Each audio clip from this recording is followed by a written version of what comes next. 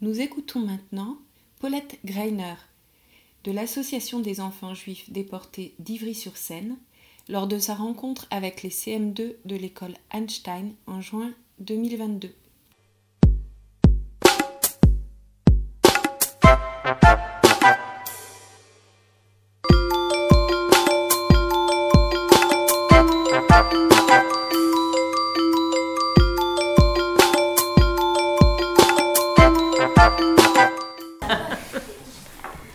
Je vais vous parler d'interdiction, tiens. Alors, je vous ai dit, c'était interdit, ça. Bon.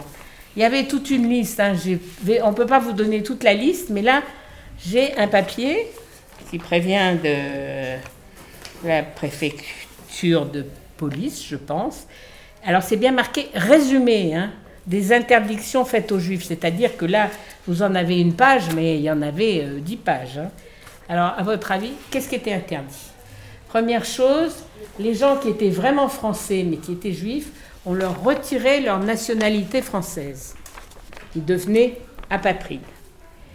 Après, ils avaient interdiction de travailler dans la fonction publique. Alors la fonction publique, c'est les enseignants, les préfectures, les militaires, tout ça, interdit. Les mairies, interdit. Ils avaient interdiction d'exercer des professions libérales, c'est-à-dire les médecins, les dentistes, les infirmiers, pas le droit. Ils avaient interdiction d'exercer des métiers dans la culture, c'est-à-dire d'être comédien, d'être metteur en scène, de faire des films, tout ça c'était interdit. Ils n'avaient pas le droit d'avoir des voitures, ils n'avaient pas le droit d'avoir des vélos, ils n'avaient pas le droit d'avoir des téléphones. Ils n'avaient pas le droit d'avoir des postes de radio. Tout ça, c'était interdit. Ils n'avaient pas le droit de déménager, parce que comme en 1941, on les a recensés, c'est-à-dire qu'on leur a demandé de se présenter à la préfecture pour donner leur adresse, pour dire qui ils étaient, s'ils changeaient de domicile, c'était compliqué, donc c'était interdit. Il y en avait qui le faisaient justement pour se mettre à l'abri. Il était interdit de sortir après 20h le soir. Jusqu'au matin. Il était interdit de prendre le métro de monter dans le métro dans un autre wagon que le dernier de la rame. Ce qui était très pratique quand il y avait des arrestations. Les policiers ou les Allemands allaient directement à la dernière rame et comme ça, ils pouvaient arrêter tout le monde. Alors, il y avait une autre obligation qui était de porter l'étoile juive. C'est ça. Alors, cette étoile, il fallait, d'une part, aller la chercher soit à la mairie, soit à la préfecture, soit au commissariat. Il fallait la payer. Et il fallait, en plus, la coudre sur chacun des éléments de vêtements qu'on avait. C'est-à-dire que l'hiver, si vous aviez plusieurs couches de vêtements, il fallait la coudre sur chacun. Et alors, celle-là, alors, c'était obligatoire pour les enfants à partir de 6 ans. Donc, moi, je ne l'ai jamais portée, oui. Cette carte, elle vous aidait à quoi ? L'étoile ? Elle servait, c'est comme un signe discriminatoire. Quand tu avais ça, on savait tout de suite que tu étais juif. Alors, il fallait que tu respectes les interdictions. Et puis, le jour où il y avait des arrestations, ce qui arrivait presque tous les jours, c'était très facile. Et cette étoile-là que je vais vous faire passer, c'est l'étoile qu'a portée ma mère sur ses vêtements pendant un temps. Et donc, je l'ai mise un peu sous plastique, vous ne la sortez pas, parce qu'elle a survécu pendant 80 ans. Je voudrais bien qu'elle survive encore un peu. Alors, vous verrez, elle l'a décousue soigneusement, en laissant les fils pour montrer qu'elle l'avait bien portée. Voilà. Oui, mademoiselle ? Est-ce que si par exemple on fait semblant d'être pas juif, est-ce qu'on remarque ou pas ?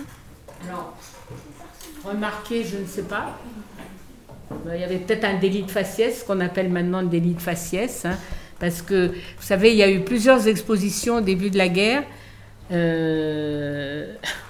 ai pas de photos, malheureusement. où les dessinateurs faisaient des caricatures. Ils montraient, alors les juifs, ils avaient toujours des gros nez crochus, ils avaient des mains crochues parce qu'on considérait que les juifs, ils avaient beaucoup d'argent, donc ils étaient agrippés à leur argent.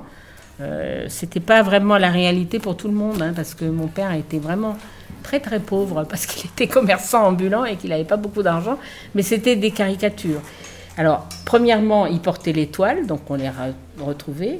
Certains ont refusé de porter l'étoile, ce qui était une marque de résistance, mais ils avaient quand même, s'ils n'avaient pas de faux papiers, ils avaient quand même des noms un peu bizarres, et on les retrouvait quand même.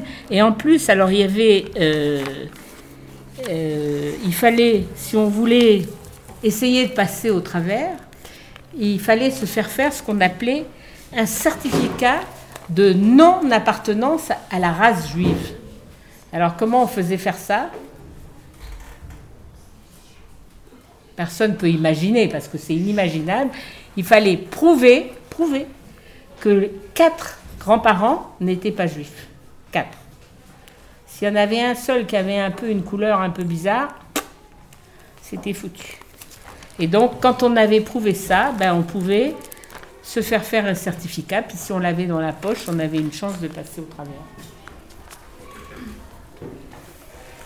Et alors, les cartes d'identité, je vous disais, il y avait des faux... Enfin, les gens se faisaient faire des fausses cartes d'identité, parce que c'était aussi une façon de passer au travers. Alors là, j'en ai une fausse carte d'identité. Qu'est-ce que tu veux savoir? Mais pour cette photo, ça veut dire ici, vous avez menti pour dire que vous n'êtes pas juif. On n'a pas menti. Il y en a pour qui c'était vrai, hein. Il y en a qui n'étaient pas juifs, vraiment.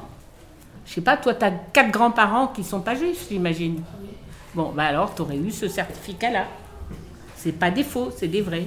C'est pas un certificat qui appartenait à la... C'est pas à moi, c'est un document. Voilà. Et ça, oui. Est-ce que dans votre famille d'accueil, il y avait d'autres enfants juifs Non, dans ma famille, directement, il n'y avait pas. Chez la maison d'à côté, il y avait une autre petite fille, mais qui n'était pas juive, qui était une enfant dont le père était prisonnier en Allemagne. Alors, dans la ville, ils avaient organisé l'accueil d'enfants de toutes sortes et qui ont été gardés pendant toute la guerre. Est-ce que quand vous avez eu des connaissances, quand vous avez après la guerre, vous avez direct cherché qu'est-ce qui s'était passé en profondeur, ou vous avez cherché plus après, plus tard. À 6 ans, tu sais, je me suis pas tellement préoccupée de ça.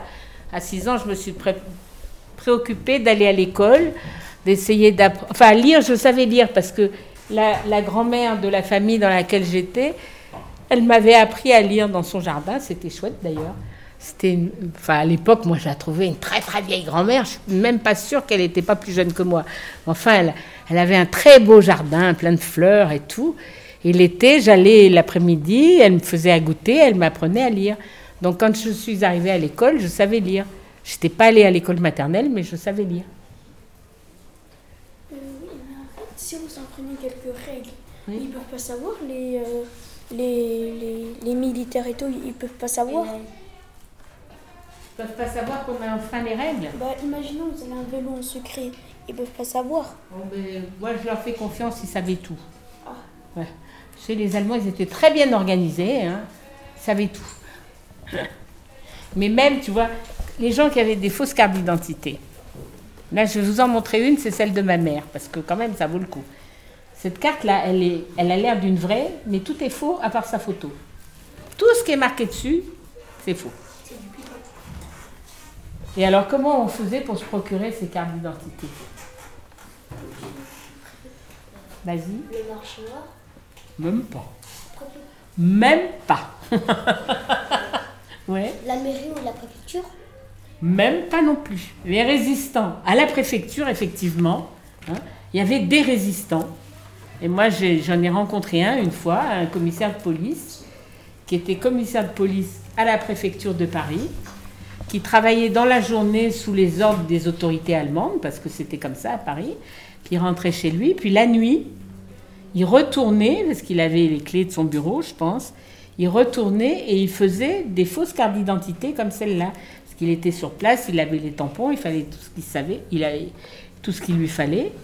Et puis, ce qui s'est passé, c'est que en 1944, il a été dénoncé un peu avant la fin de la guerre, et il a fabriqué au moins, enfin, je l'ai rencontré le jour d'une remise de diplôme, je vous l'expliquerai, et il a été dénoncé, il a été arrêté, il a été envoyé dans un camp de concentration à Buchenwald, et il a fini la guerre vraiment dans un camp, quoi. Donc, ce qui prouve bien qu'ils risquaient tous leur vie, hein. C'était pas faire des trucs comme ça, c'était pas n'importe quoi, hein. Je vous ai dit, tiens, je l'ai rencontré à l'occasion d'une remise de diplôme. Alors, les diplômes, il faut que je retrouve. Que je ne sais pas où je l'ai mis. Peut-être qu'il est resté dans ma sacoche, on va regarder. Alors, on a à la fin de la guerre, donc les gens, comme la famille dans laquelle je me suis retrouvée, on a compris qu'ils avaient sauvé beaucoup de gens.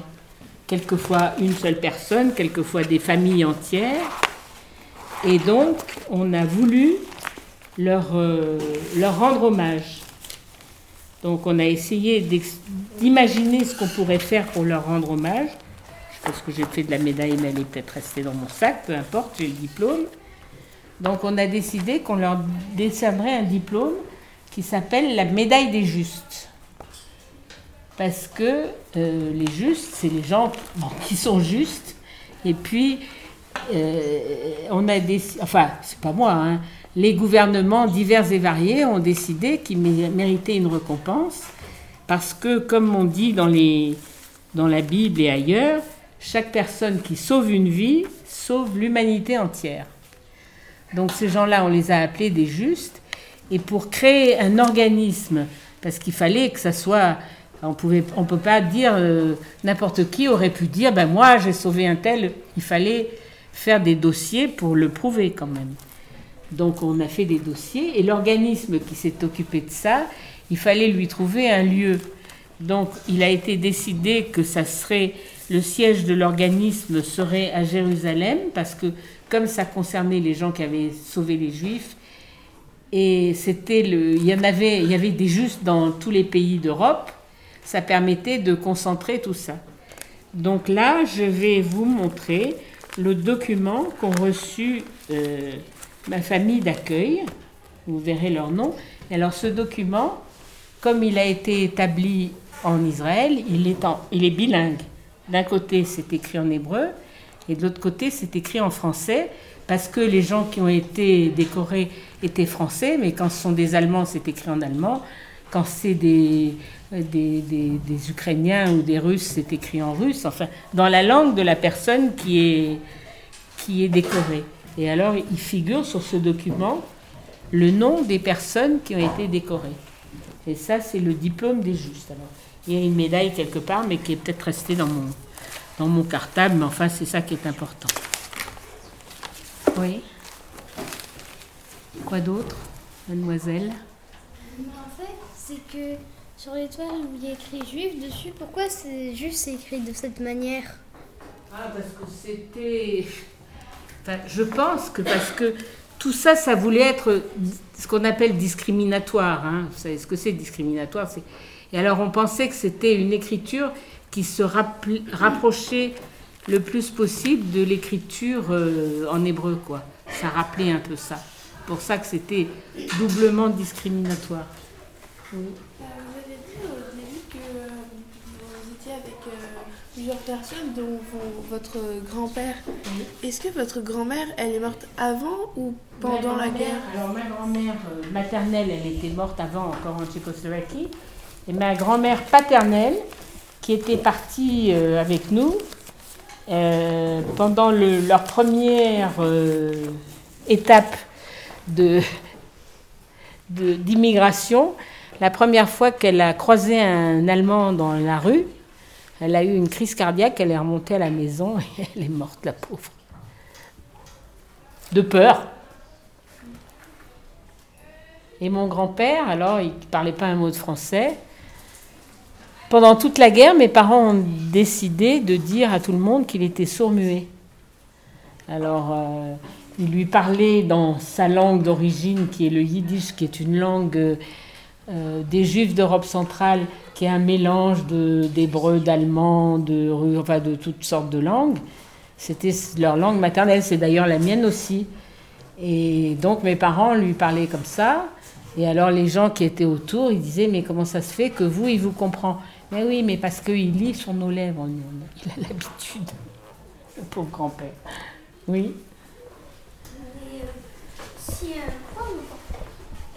Est-ce que vous avez déjà connu quelqu'un qui ne portait pas l'étoile juive, mais qui, qui se cachait et qui n'a jamais été découvert qu'il était juif? Qui n'ont jamais été découverts, je ne sais pas, mais j'en ai connu, oui. Les résistants en particulier, qu'ils soient juifs ou pas juifs. Moi, j'avais des oncles qui étaient dans la résistance. Ils n'avaient pas d'étoile parce qu'ils étaient dans la résistance.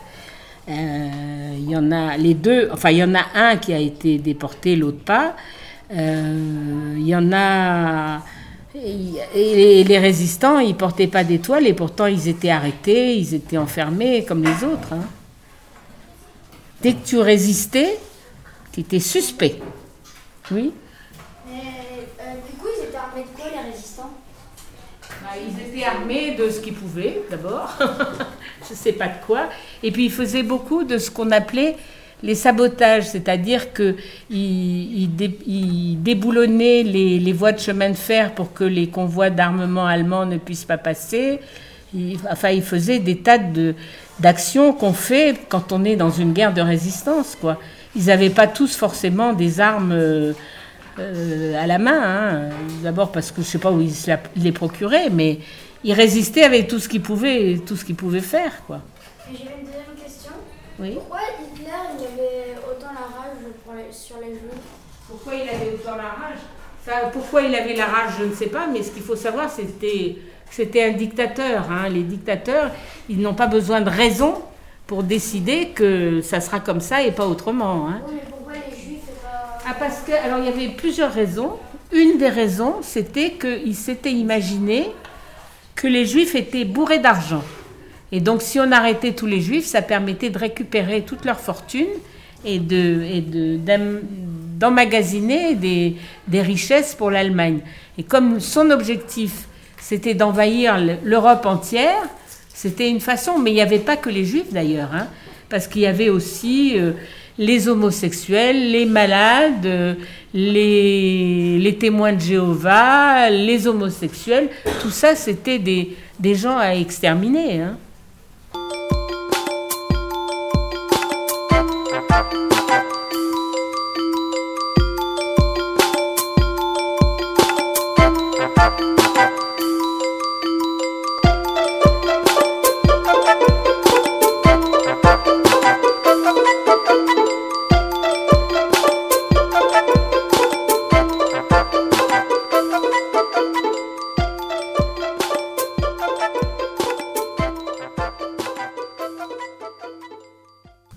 Si vous vous rappelez bien, en début d'émission, il y a eu un jeu.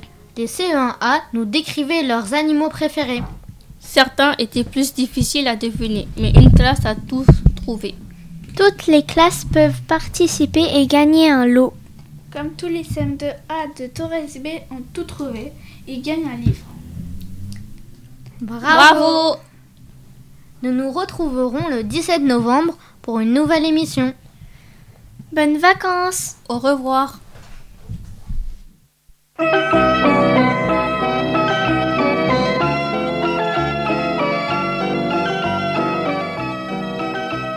Radio Cartable.